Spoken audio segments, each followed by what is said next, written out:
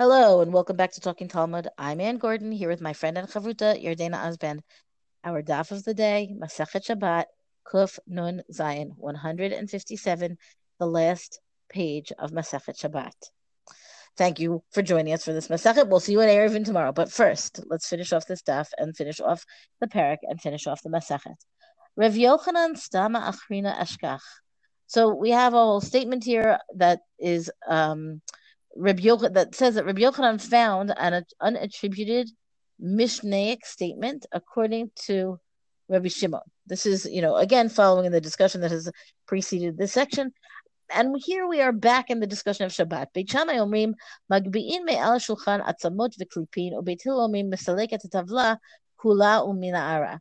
Says that when it's Shabbat and you're dealing with, you're at your Shabbat table and you've got bones on the table and you've got peels on the table. Rabbi Shimon says you can remove those from the table, even, given that they are muktzah, given that they are something that you would not ordinarily handle on Shabbat. Beit Shammai says you can remove them from the table. Beit Hillel says you can remove the whole board of the table, right, and shake it off, let's say, to get rid of these same items that would otherwise be muktzah, rather than picking up each one little thing. And the implication here is that these things are icky. They are, I would say, the debris of the meal, let's say. And you don't, on the one hand, you don't want them around, but on the other hand, there's no good reason. You have no purpose for them to handle them on Shabbat.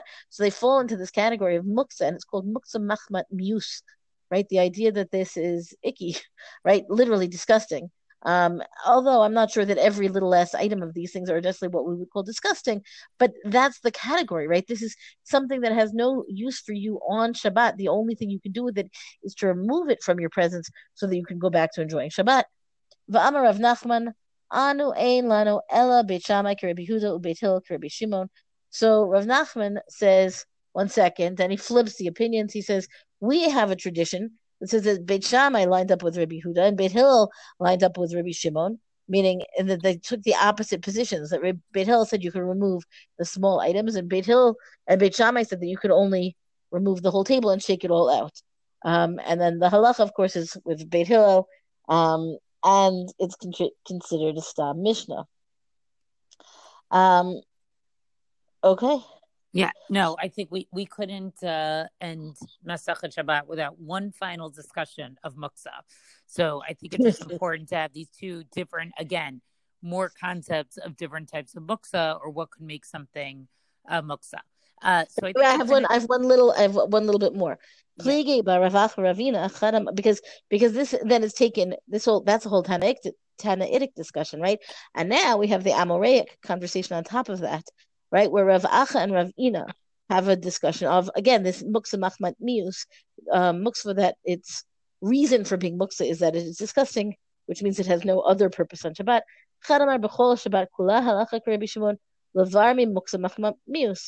So one of them, Rav Acha Ravina, it doesn't say which, maintains that all of Shabbos, all the halachas of Shabbos and muksa and everything follow the halachas of Rabbi Shimon, except for this one case of muksa machmat mius, umayinihu ner yashan. What's the example that when we don't follow the position of Rabbi Shimon is an old oil lamp, right? Meaning, according to Rabbi Shimon, you could move it. According to the psak, according to Ravina Ravacha, we can't move it because it's icky, right? Meaning it's an old oil lamp. It's not usable at this time. It's already served its purpose, let's say. And then the other one of these two, Ravach and Ravina, says, oh, actually, according to what you've said, we actually think that Rabbi Shimon's position here is how we paskin, namely that you can move that lamp despite machmat mius, right? Or anywhere that we have a case of machmat mius, also like Rabbi Shimon, you could still move it. But his example is a different one. Ner shehidliku baba oto Shabbat aval muksa machmat chasron kis afilu Rabbi Shimon modeh. So there in a case of a lamp that was in fact kindled, ignited for that same Shabbat. It's not an old one, but it's just that it has burned out at this time. you could then move it, which of course is not how we pass. We don't move the candlesticks for no good reason. Aval muksa machmat chesron kis afilu Rabbi Shimon modeh. Any item that was set aside for monetary loss, meaning it is so valuable that you're not going to handle it on Shabbat, Rabbi Shimon would also say that you don't handle it. And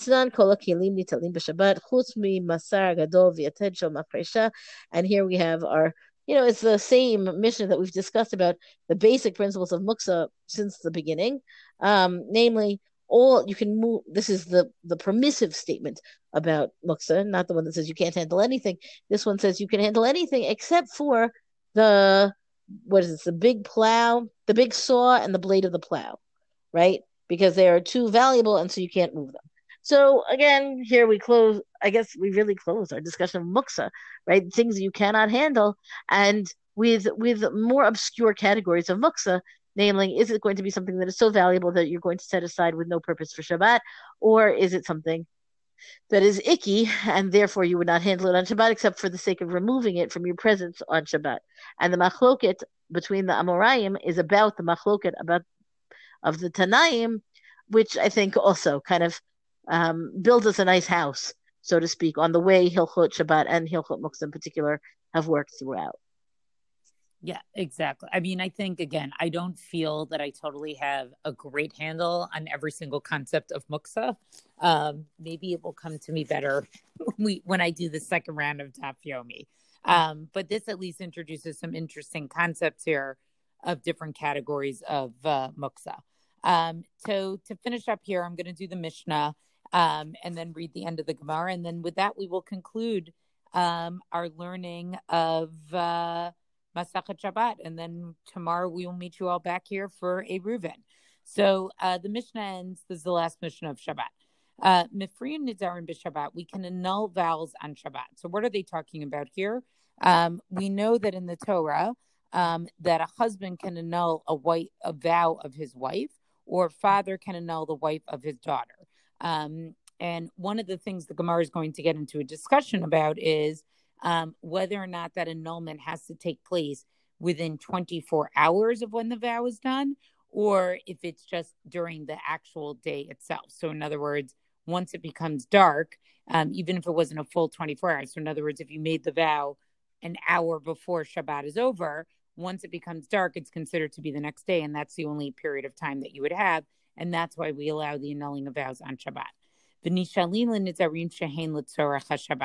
And we allow people to be released from a vow, especially if it was something that they said that they would abstain from, but it's something that they would need on Shabbat. So this is of a different process, and what this would mean is somebody took a vow, and not within the 24 hours, right? Like a week later or a month later decides they can no longer keep this vow for whatever reason. And here the example is because it's something particular that they needed for Shabbat. Again, the Gemara, which I'm not going to read today, has a discussion about whether or not that clause of Shehein L'Tzorach HaShabbat applies to the releasing a vow and also annulling a vow. But for the Nishalim, for releasing a vow, it's something that you had to do in front of a Beis Din. Better to do it before Shabbat, but if for some reason you were stuck and had to do it on Shabbat, under certain circumstances, you could do it on Shabbat. Ufoka kina tama, or we're allowed to shutter a window on Shabbat. Modedina tamatlit, and we can measure a rag. And this was something that was done to determine whether or not it could actually be something that could become tameh. Umodedina mikvah atamikvah. We can measure a mikvah, determine whether or not it's large enough to be actually a mikvah. Umasa b'yimei aviv shel Rabbi Tzadok b'yimei Abba shel ben Batnit. And so there was a story in the days of Rabbi Tzadok's father and Abba Shaul ben Batnit. Shepakaku et hamaor b'tafich, and they shuttered the window of a earthenware flask. V'kashru et hamikeda b'gemi, and then they tied an earthen vessel with some type of reed grass. Lida im yesh ba gigit potech tefach im lav, because they wanted to know if there was within this vessel a crack that was the size of a tefach. Now, what are they talking about here? So the Gemara again explains that this had to do with the whole setup, that there was a dead body, and basically they shuttered the window because they wanted to make sure that Tuma, it was basically a body that was sort of in this alleyway, which we're going to hear a lot about alleyways and things like that when we start a Reuven. And so in order to keep the Tuma out of the house, they shuttered a window, but then they also wanted to see if this body was sort of underneath some type of kli. And if the kli had enough of a crack in it, it's sort of like the Tuma escapes from the kli and then really can't travel anywhere. And from this story, we basically learn that you can do things like shutter, measure, and tie when it is Shabbat. So that's like a very interesting story that they want to. Some of this, the shuttering was probably something that was meant to be temporary, but that's the story that they want to use to illustrate that some of these activities were allowed. So, and then again, as I explained, the Gemara has some interesting discussion about the difference between annulling a vow versus releasing a vow, and that clause of Litzor Shabbat, where does it apply to? And then gets into a discussion of elaborating that story a little bit more. But now I'll conclude with the ending of Masachet Shabbat. Ula ikale leve Reish Galuta. So Ula happened to be in the house of the Reish Galuta, Chazeh le Rabba bar Rav Huna. And he saw that Rabba bar Rav Huna, Diyate ba'avna demai b'kama shachle. He was sitting in a tub of water in Shabbat and was measuring it. Amar le, Ula said to him, and again, this seems to be consistent with Ula's personality. He seems always very happy to tell people when he thinks they're not doing something correct. Amar to Amri Rabbanan. He says, when did the rabbis say this? Like, in other words, when did they say, midadav de mitzvah, right? They said you can only measure if it's for the purpose of actually doing a mitzvah. And you seem to be sort of sitting here in this tub and just sort of measuring, right? Delav mitzvah. But if it's not for a mitzvah, mi amor. Who said that you were allowed to do it? So he's trying to figure out, Ula, what's going on here. Amar le, right? So what does he answer him? What does Rabba bar Rav Huna answer him? Mitasek ba'alma ana. He said, I was just busying myself. He's like, I wasn't really measuring it for any purpose, but I was just sort of measuring it. I personally thought this was such a weird way for the Masechet to end after everything that we did. But this is the concluding story of the Masechet. So Hadran Allah, Masechet Shabbat. And I hope that we will return to Masechet Shabbat at some point. Amazing. I just want to add, we began our study of Masechet Shabbat on March 8th, 2020. And the difference in our world and the amount that we have gone through together as a world and on our podcast and everything since then has, listen, nobody could have predicted it and nobody expected it, and such drastic changes. We talked about Corona Torah throughout. I feel like I hope that as we close Masechet Shabbat, we can move on to a world where, we're looking forward to things like vaccinations and a real healthy return to normal, which we're not there yet. And I don't know how many more Masechta we'll have to go through till we get there. But I can't close the Masechet without noting that these were not normal times, and we thank you for sticking with us throughout. Our study of the daf normalized, our schedules because we were constantly recording, and I hope that provides some, I don't know, at least routine for the rest of you as our routine was so disrupted. And I think it was hard for people. I know for us in our schedule, Anne and I had these big plans. We were supposed to meet in Israel over Pesach, which obviously didn't happen because I was not able to travel. And we had this whole plan of like how we were going to catch up and finally get ahead. To think that we started on March 8th, my kids' school closed on March 3rd, is actually pretty amazing. And again, I would just echo what Anne said.